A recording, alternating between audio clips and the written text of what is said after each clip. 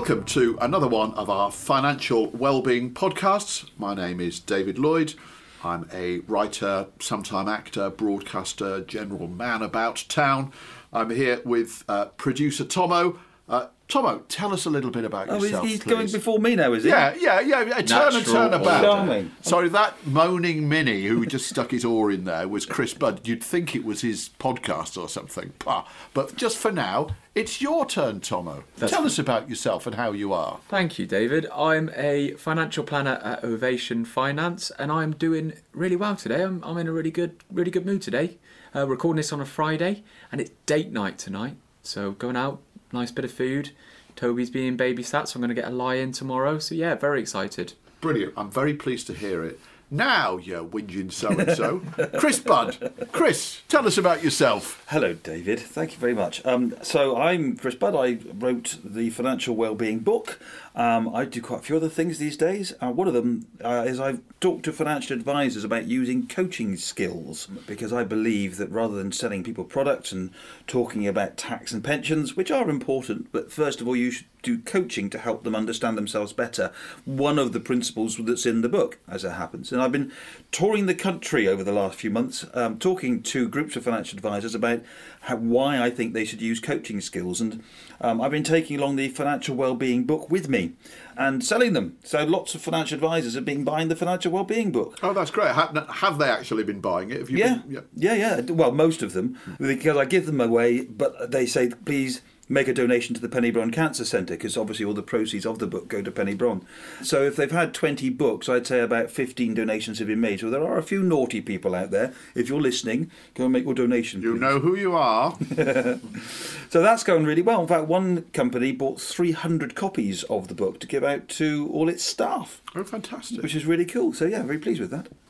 Now, I have a bit of an appeal to make on this podcast, and interesting little concept that I wonder what you two think about. Mrs. B was trained at St Thomas's Hospital, and as such that makes her a nightingale nurse. And she used to have this lovely little badge, the used to have being the clue in this. It's 4 wings, blue wings around a central circle, and it's got her name inscribed on the back. Now, unfortunately, she lost it, or it was stolen a number of years ago, and it's always been a source of great sadness to her, because she was very proud of being a nightingale. So she's 15 this year, so I thought, wouldn't it be quite cool if I could... I think you'll find she's an unspecified age this year, Chris. But it's a significant birthday. I think that's what you meant to say. She's of an age that's got a naught on the end this year. Can we go that far? So I thought, wouldn't it be great if I could find a second-hand one of these badges? Now, I've been looking online, and they're about 500 quid to get one of these nightingale badges. But then I realised that each one has got somebody's name on the back. So doesn't it therefore belong to them? I can't quite work out the legal aspect of this. If I would happen to find the one with her name on the back, could I phone them up and say, look, I can prove that's not yours because it's got my wife's name on the back? You know, where do we stand with that? Well, I suppose in that case you could, if you for sure knew that it had been stolen, then that would be actionable. But then again, equally, somebody might be needing to raise £500 and would voluntarily sell their badge, in which case I see nothing wrong with that if they choose to sell it to somebody else. Indeed. So how do you prove that it was stolen rather than sold? I mean, so I don't think I've got a leg to stand on, but it just seemed a bit odd to me to be buying back a badge with your own name on the back. Yeah, well, good luck with that, though. That's a nice thing to think about getting. Well, I'm not doing it. I can't afford 500 quid. OK, well, let's hope we cut that little bit out of the podcast then. So, what's on today's podcast, Chris? We're going to start looking at investments today, David. Do you know what? That is interesting because all the podcasts we've done, this is number 30, blimey, of these, we've done quite a few. We've talked about most aspects of money, but I don't actually recall ever really talking about investments before. We haven't. The reason I think for that is because investing is something that's an outcome of money. It's not something that you do in order to get happy, if you see what I mean. And yet, investing is hugely important as part of finances, and making sure that you look after your money in a way that is appropriate to your level of risk, for example, is something we'll look at. We're going to do a series of 3 podcasts that are looking at the different parts of investments. The last of those will be our old friend Neil Bage, who's going to come back and talk about risk and investments. In the next podcast, we'll have a talk between us about some of the principles of investing to give people a few tips. However, we're going to start the little series off with an interview with Dr. Daniel Crosby, looking at how we can modify our natural behaviours to improve the chances of investment success. Now, I just reiterate, slight caveat there, we would like to modify our behaviours to make ourselves happier, not just to make more money. That's the principle of our podcast. So Daniel Crosby's interview does look at some of those issues. It's not just about how to beat the markets, because that you can't beat the markets, and that's some of the stuff that he comes on to talk about. So it is focused around well-being and happiness, but it's also, hopefully, will make people's investment journey something that they will enjoy. Excellent. Well, before we come on to that, as ever, we need to go back to some of our regular features. Now, we're no longer doing the one about words that make you happy because we've run out of words. We did put out an appeal in the last podcast for some more ideas. They're starting to come in, but we haven't really had enough yet for us to be able to actually nail down a specific feature. Although I did like the one we talked about in the last podcast, which was the excuses for late tax returns. Do you think that's something that we could go with, human flaws with money? Human flaws. I'm not sure what there's going to be a better title for this. With Tight Ass Tomo, such a great title for a feature. We need to come up with a better title, so maybe we can have a think about that. But yeah, I thought we might be fun to carry on a similar vein. Given that we're talking about investing, and particularly Dr. Daniel Crosby talks about how to stop ourselves from doing silly things, I thought it might be fun to look at some of the silly things people have said that cost them money. Tomo and I have done some more in-depth research, spending literally minutes on the internet, to bring you some stories about jokes that have backfired. Oh, well, I've got an absolute classic one back from, I think it was back in the 1980s, around about that. So a guy called Gerald Ratner. This, funny enough, that was actually the thing that made me think of this as a section. So why don't you tell the story? Well, Gerald Ratner ran a very successful high street jewellers called Ratner's. And there were loads of them around the country. There were probably hundreds of them. Probably pretty much every town had a Ratner's Jewellers, and you would go in there. And it wasn't high end, but you could buy decent jewellery in there, watches, all of those sort of things. And he was at a business conference once, and he was asked, I think, something like, how can you sell these earrings so cheaply? And he said, sort of jokingly, well, it's because they're crap. And this suddenly became headline news. I can remember it was on the front page of the tabloids. Gerald Ratner, our jewels are crap. And it was absolutely became a massive news story. Within several months, the entire chain of jewellers had gone bust because of one jocular throwaway comment. I also read that in part of that talk he gave said their earrings were cheaper than an M&S prawn sandwich, but probably wouldn't last as long. It was quite a funny line, to be fair. He's still around, Gerald Ratner. I looked him up recently. I think he does talks on how not to say silly things in business conferences. Probably makes quite good money out of it. We've also got one that's quite relevant to our podcast, because one of the 5 planks of financial well-being is having control of daily finances. Well, that means understanding your spending and trying to keep within your means. We talked about credit cards in the last podcast quite a bit, and how they actually can be the opposite of well-being. So credit cards are not something to add to well-being if being used to spend above our means. And it turns out the banks who issue the credit cards completely agree with this. A chap called Matt Barrett was chief executive of Barclays when he told a panel of MPs that he advises his children not to pile up debts on credit cards. So even the banks tell you not to use their own products. So I got a good one from the brand director of Topman from an interview back in 2001. So David Shepherd was asked to clarify the target market for Topman, and he replied, hooligans or whatever. So very few of our customers actually wear suits to work. It'll either be their first interview or court appearance. But the funny thing about this is... The Topman are still there, aren't they? Yeah, they're still there. And they didn't actually think it was much of a problem. You know, they later said the word hooligan not be seen as much of an insult to its customers. So I'm not going to get drawn into commenting on that, actually. But as you say, they're still there. It's not done them much harm at all. I think the lesson is, don't be edgy.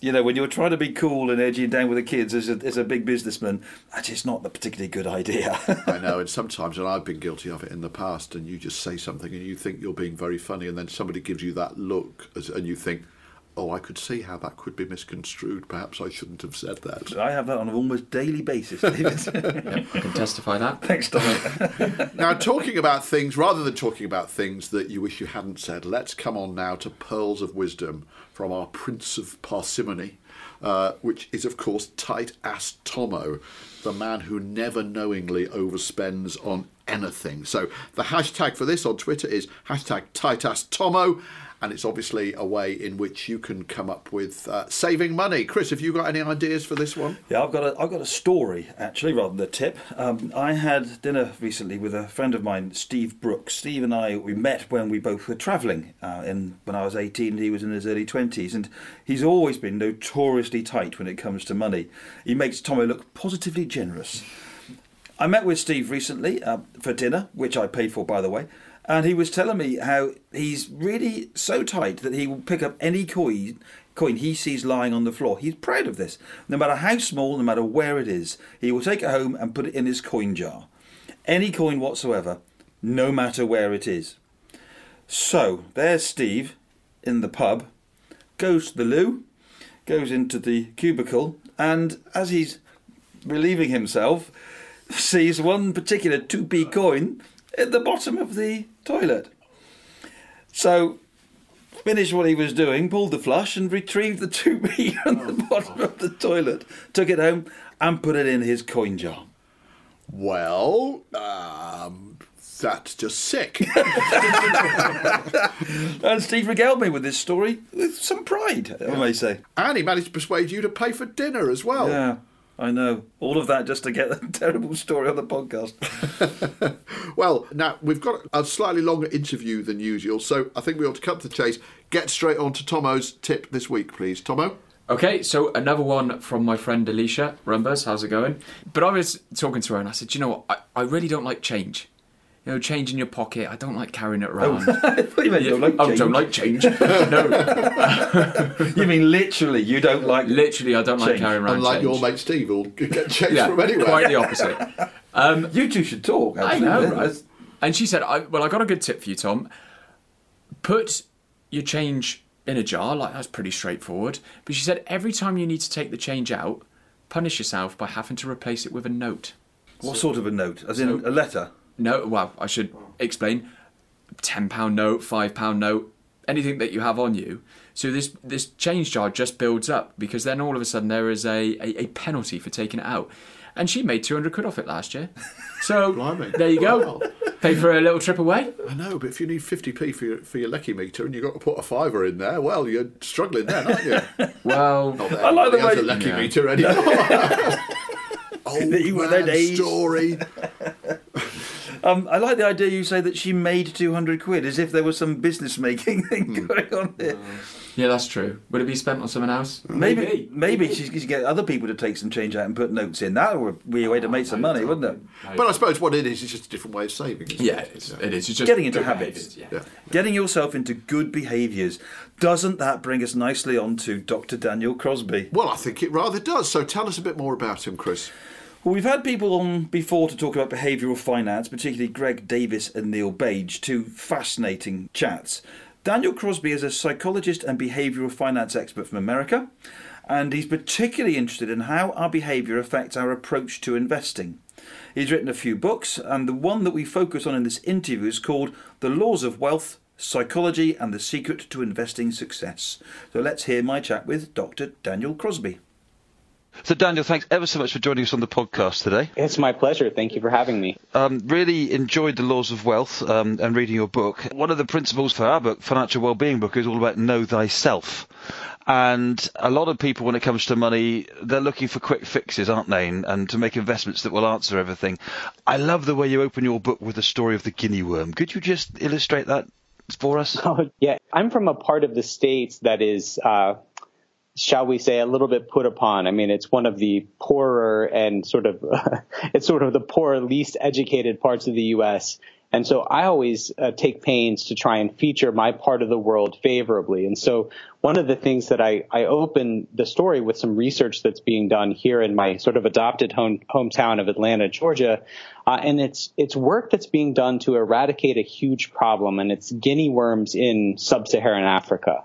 So in the mid-'80s, there were 3.5 million cases of guinea worms in sub-Saharan Africa, and now it's been totally eradicated. There were less than 100 cases, which is sort of, for all intents and purposes, functionally eradicated in the most recent year. But what's fascinating to me is that these folks, these researchers from here in Atlanta, eradicated this disease for which there is still no cure. And so what they did is they taught these folks in Africa a couple of good behaviors. And there's still no pill. There's still no medicine, no potion you can drink to make guinea worms go away. And yet they've eradicated it by teaching these villagers just 2 or 3 really positive behaviors that keep it from spreading. And so I analogize that to the world of investing, where I say, look, we're sort of plagued with this unmovable cancer of bad behavior. It's not going away. There will never be a magic pill for it. But by just learning sort of 2 handfuls of good behaviors, we can functionally eradicate it, even if there's no sort of way to snap our fingers and make it go away. Yeah, and that sets it up beautifully, doesn't it?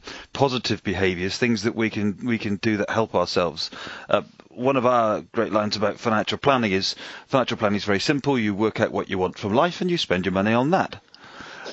And it is as simple as that, except, of course, working out what you want from life isn't that easy. Right. But it's a nice, easy thing for me to say anyway. So we're trying to promote positive behaviour and use money to increase happiness. So behaviours, what sort of behaviours can we do that are positive behaviours? I give the example of if someone says, don't think of a pink elephant, of course, the very first thing you do is think of a pink elephant.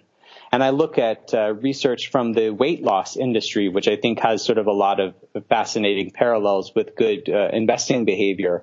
And again, we find that people who have bad lists of food, if you're thinking, don't eat cookies, don't eat cake all day, well, effectively you're thinking about cookies and cake all day. So people don't respond well to being told what not to do. And in fact, we sort of as a human race have a very violent reaction to being told what not to do. And we sort of say, well, I'll show you, what I can and can't do.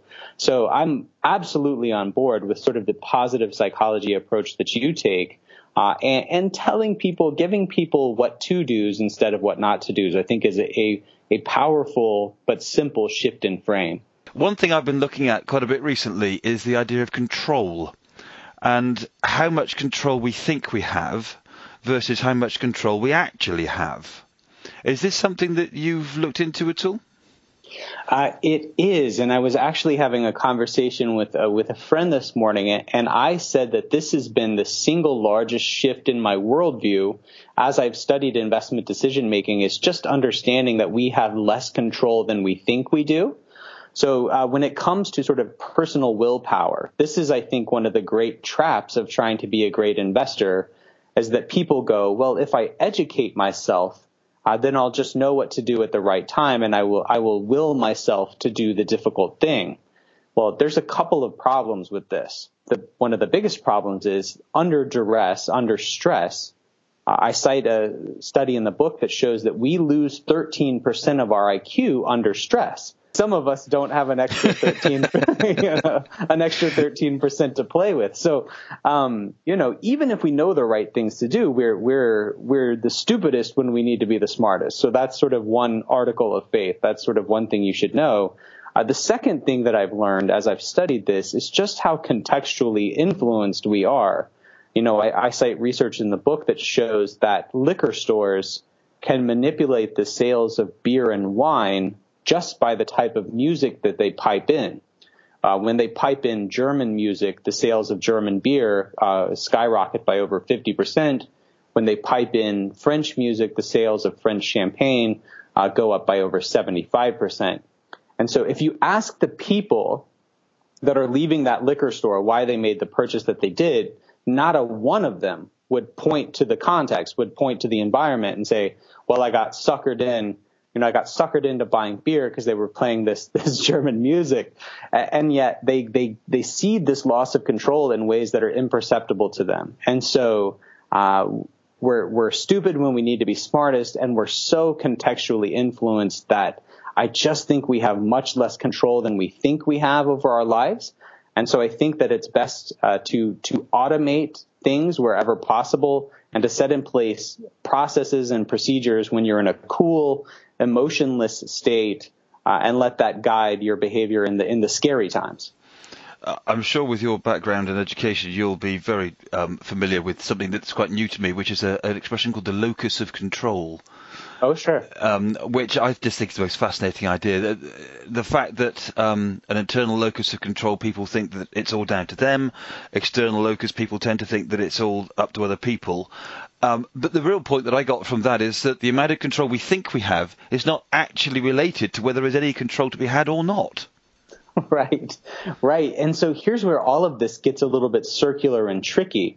I mean, there's research on locus of control that shows that people who have an internal locus of control, who think, that the world is more influenceable and they have more power, they make better CEOs, they're happier. I mean, this all makes a lot of sense. Their companies that they run are more profitable, they make better leaders. But I feel like we need to strike the balance because on the one hand, I think we need in financial markets to have a real respect for the ways that we are contextually influenced and the ways that we are not at our best when markets are at their worst. I think we need to have a healthy respect for that. But on the other hand, if you wake up every morning, thinking that you're just adrift at sea, it's not a very empowered way to live. It's not a very happy way to live. And so I think there's a happy balance to be struck there. And that's why in my book, the very first chapter is called You Control What Matters Most. Just trying to send this message to investors that look, there's a lot of luck, there's a lot of circumstance at play, but still the best predictor of whether or not you reach your financial goals is the choices that you make and the simple behaviors that you lock in. So this is where we come to this behavior gap that you talk about. Could you tell us a bit more about that? Yeah, so the behavior gap is the chasm between market returns and those that are realized by investors in the market. I like the way the gap has already jumped to a chasm. Oh, it's a chasm. No, I'm prone to hyperbole if nothing else. So right, I call it the behavior chasm. Carl Richards and others are a little bit more circumspect than myself. So yes, it is more like a chasm, though. I mean, it's on the range of 25 to 50%. And when you think about those, 2, 4, 5 percentage points that you give up over a lifetime, I mean, it's the difference between potentially doubling your terminal wealth if you're able to manage it versus not manage it. So it is pretty big. So we're trying to encourage people to positive behaviours, but let's just get out perhaps some of the poor behaviours that we want to try and avoid. So one of the things that I did in the Laws of Wealth, I mean, there are, I think 117 by my last count, different ways that you can screw up, 117 different ways for you to get it wrong. But you and I are in agreement that that's not a very empowering message to send to folks. And so what I tried to do in the book was to frame it in terms of a handful of sort of central tendencies. One of them is ego, which is this tendency to want to maintain feelings of self-worth and competence at the expense of clear-eyed decision-making. So this is sort of overconfidence and the like. The second one is emotion, which is this tendency for feelings to drive risk perception. Then we've got conservation, which is our tendency to prefer, all else being equal, to prefer sort of things the way that they've always been. And then finally, we've got attention, which is this idea that salience, how vivid something is, trumps how probable it is. The The best example I can give of this is that I read an article recently that said that more people have died this year taking selfies than in shark attacks. I wonder if there's a Venn diagram of that. I wonder if there's selfies of shark attacks. And yet, I'm going to the beach next week and I'm terrified. Like, I don't want to get in the water, but I'll probably take some selfies. So one is more vivid than the other, so we perceive it to be more probable. So let's just unpack this a little. Feelings drive risk perception, I think was the phrase you used. Yes, that's right. Can you expand on that a little bit? So if you ask someone or, think about you on your best day. You're having a great day. Everything's going nicely. It's the 4th of July. It's your birthday. You've been honored by all of your friends. And someone asks you, hey, how was your childhood? In that good mood, you are likely to recall happy memories, weekends at the shore and ice cream cones and hugs from mom and dad. On your worst day, everything's gone wrong. You've spilled coffee all over your clothes. It's my birthday, my 50th birthday. Yeah. You're getting old. The endless march of life is staring you in the face. All right. Someone asks you on that day how you're doing, or how your childhood was rather, and you're likely to recall negative things. So there's something called the fancy psych word for this is affect heuristic.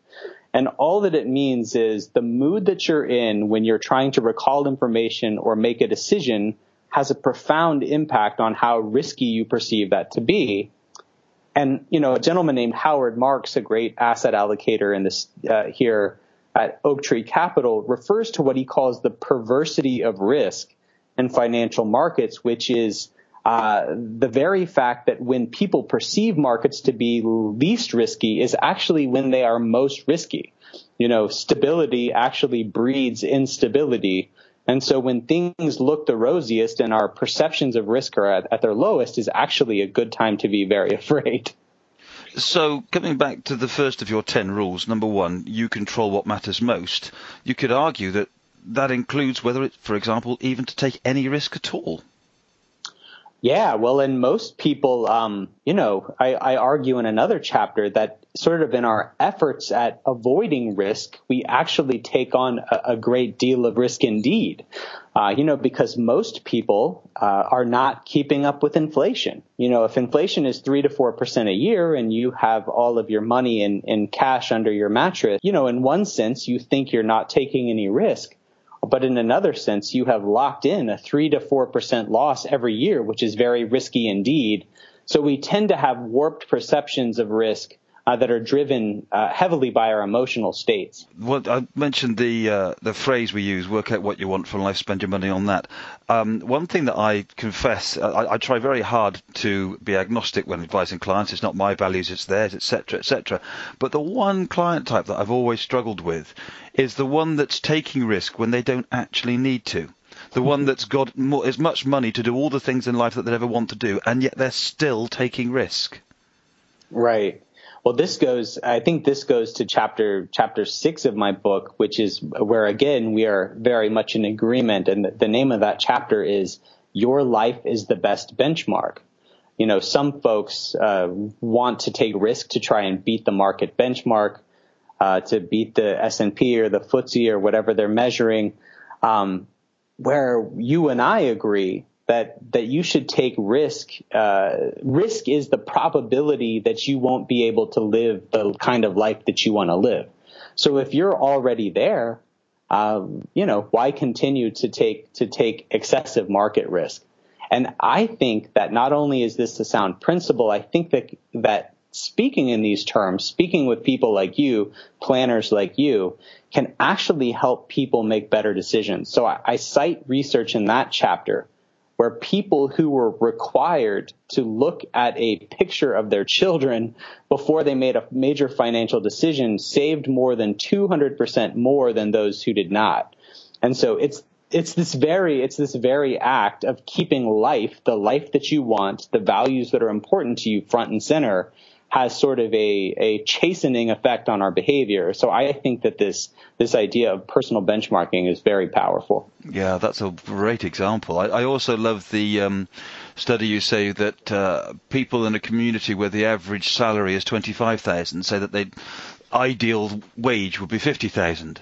But people who are in a community where the average wage is 100,000, they say that they would like to earn 250,000. So we're always benchmarking ourselves against people who are around us, aren't we? Mm-hmm, absolutely. Did I get that right? You did. Okay, so rule number 5's got a rather a fun title, Daniel. You are not special. You draw a comparison in there with love and how we deal with money. Could you expand on that a bit for me?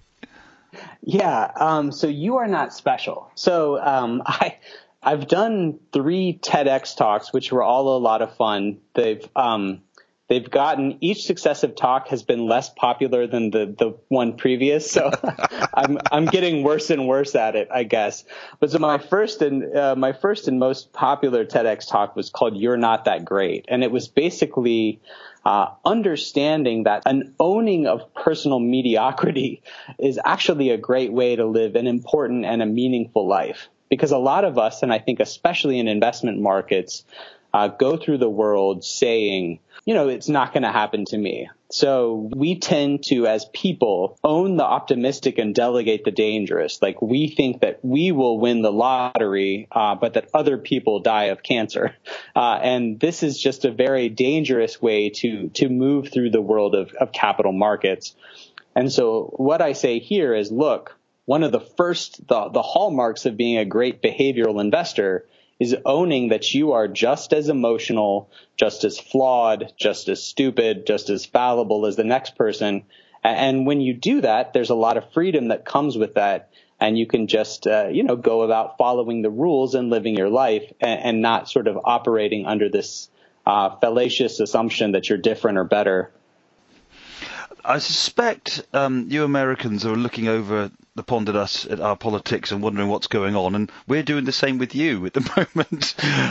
One of the expressions I've always found fascinating is "make America great again," because it doesn't seem like that really means anything. Great in comparison to what?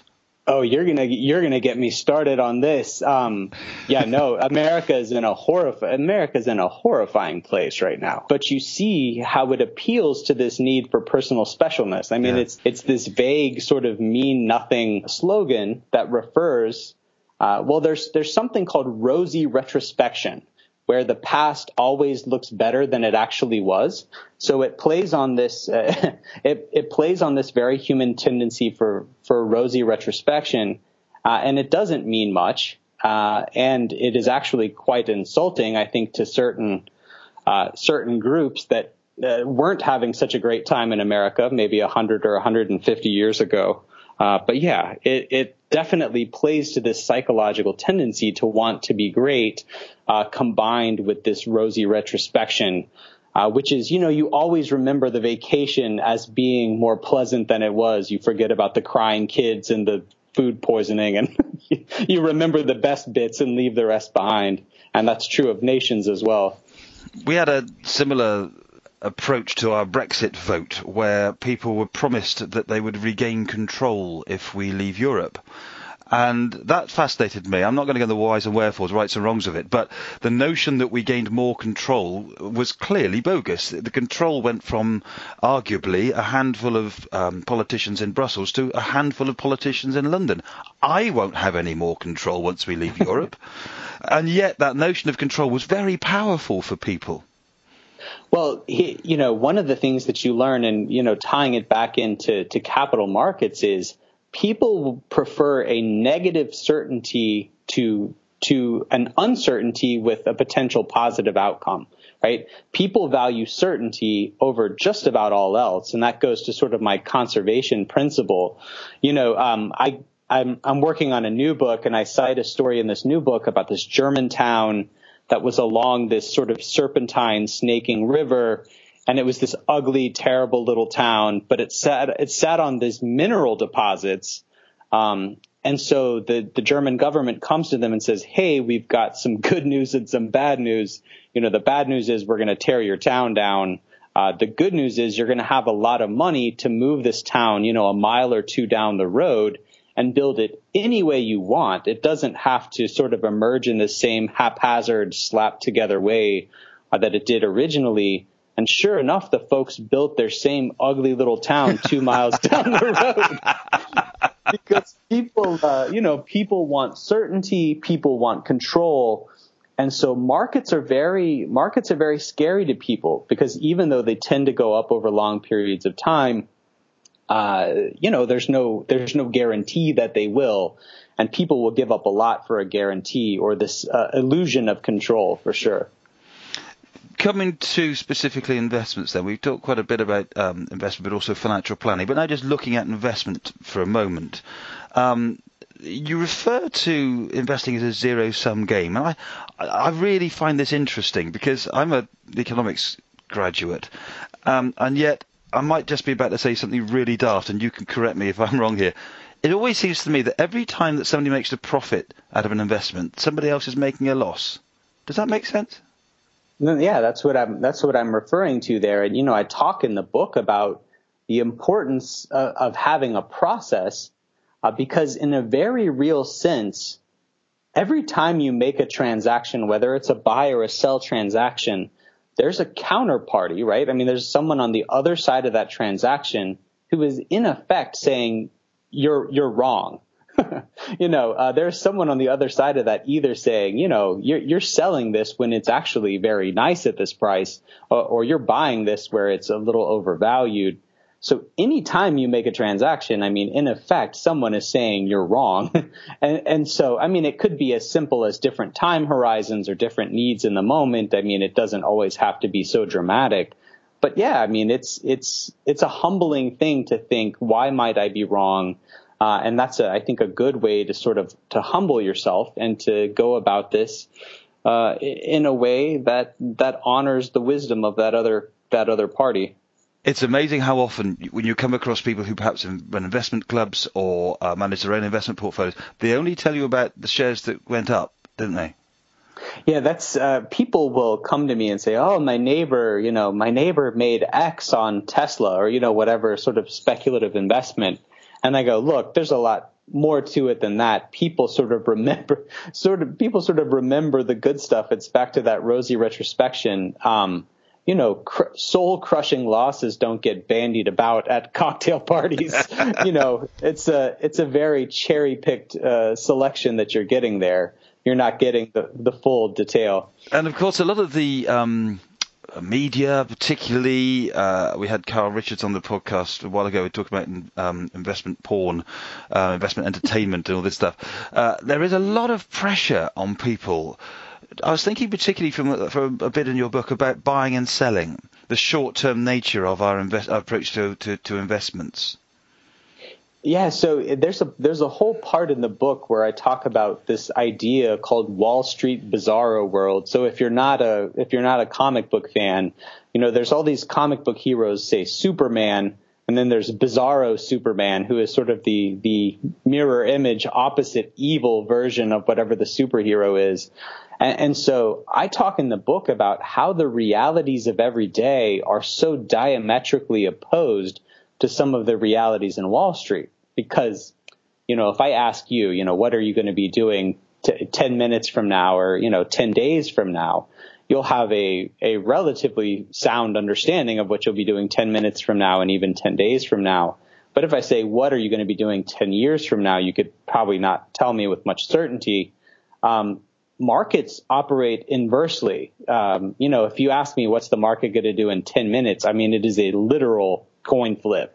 But if you say, what is the market going to do 10 years from now? I mean, I could say with relative certainty where the market would be 10 years from now. So learning to think in these sort of opposite ways is what makes it so difficult to be an investor and is what makes financial planners so valuable. Well, that is the greatest plug possible to finish on, isn't it? Thank you. I'm trying to help. No, but I obviously would agree. Our book is all about getting a clear path to identifiable objectives, understanding what you want out of life. And these things are intended to stop us from the bad behavior that you describe so well in your book. Yeah, exactly. Daniel, that's fantastic. Thank you so much for having me. Really enjoyed it. Thanks very much for joining me. Take care. Well, do you know what, Chris? Of all the interviews that we've had, that was right up there for me. I thought that was absolutely fascinating. You're such a lovely chap, David. I think you say that every single time.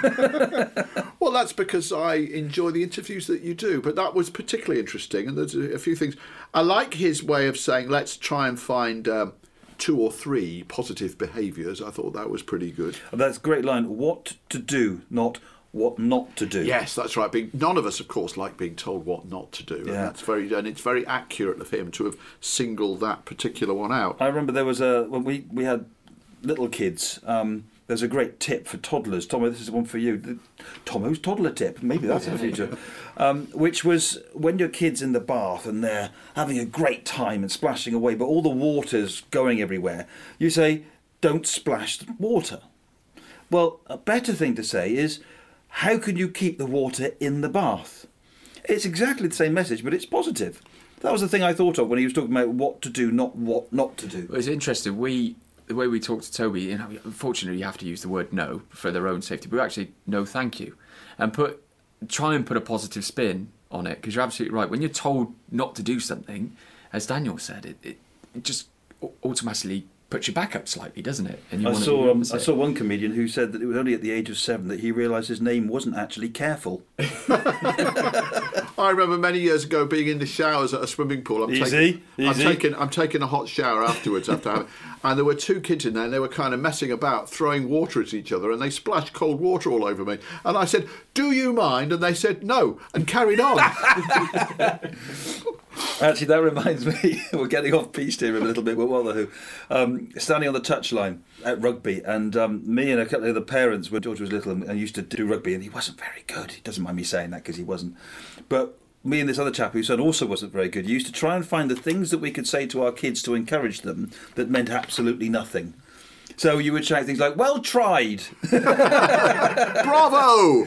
And when he kind of lumbering along behind a kid, and the kid in front would be having the ball and he'd beat 15 people and then score a try. "Good support, George. Well done."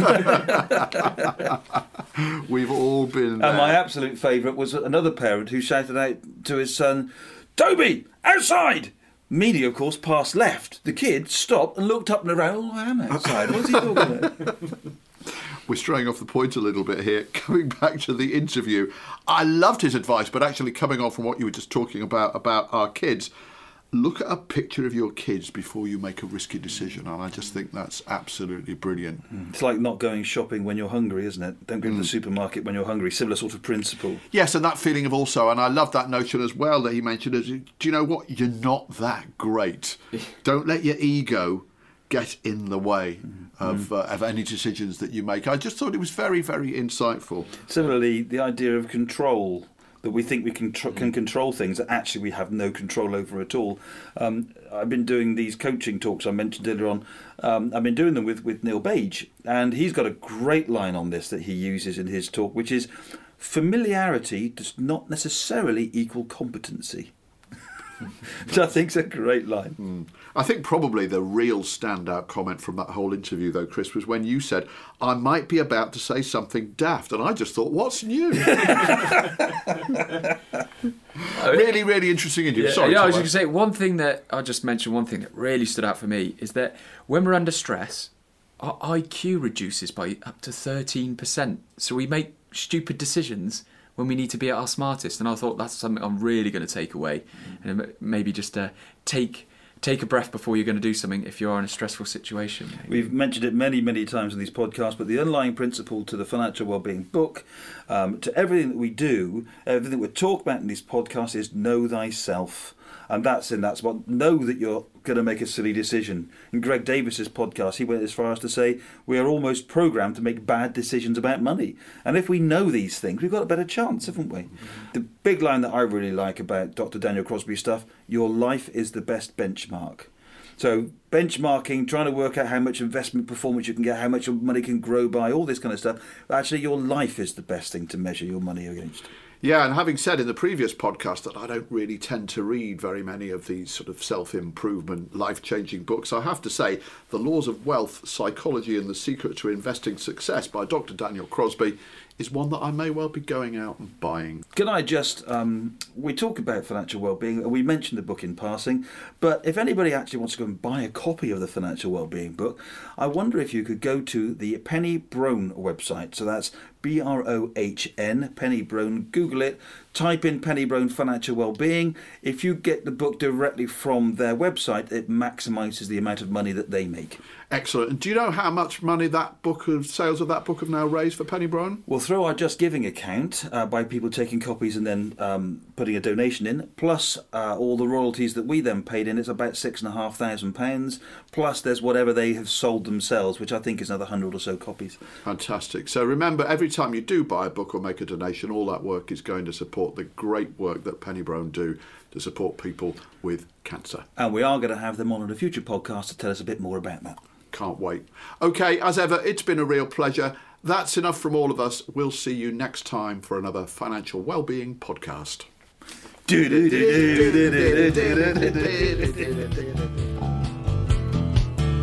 If you want to be notified of upcoming podcasts, make sure you click the subscribe button.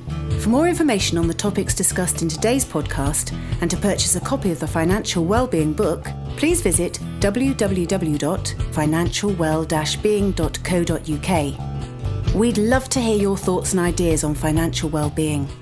You can send us an email at contact@financialwell-being.co.uk. You can follow us on Twitter @FinWellbeing. Chris is Ovation Chris, and David is @Dave_Backwell. This has been an Ovation Finance production. Thanks for listening to the Financial Wellbeing Podcast. More interesting than you might think. You don't have to talk all night. I'm a man who can't say no. You don't have to twist my arm. Just point me where you want to go. Take me to the action. Take me to the track. Take me to the party if they're betting in the back. I've been working all my life. Can't afford to wait. Let me call my wife so I can tell her I'll be late.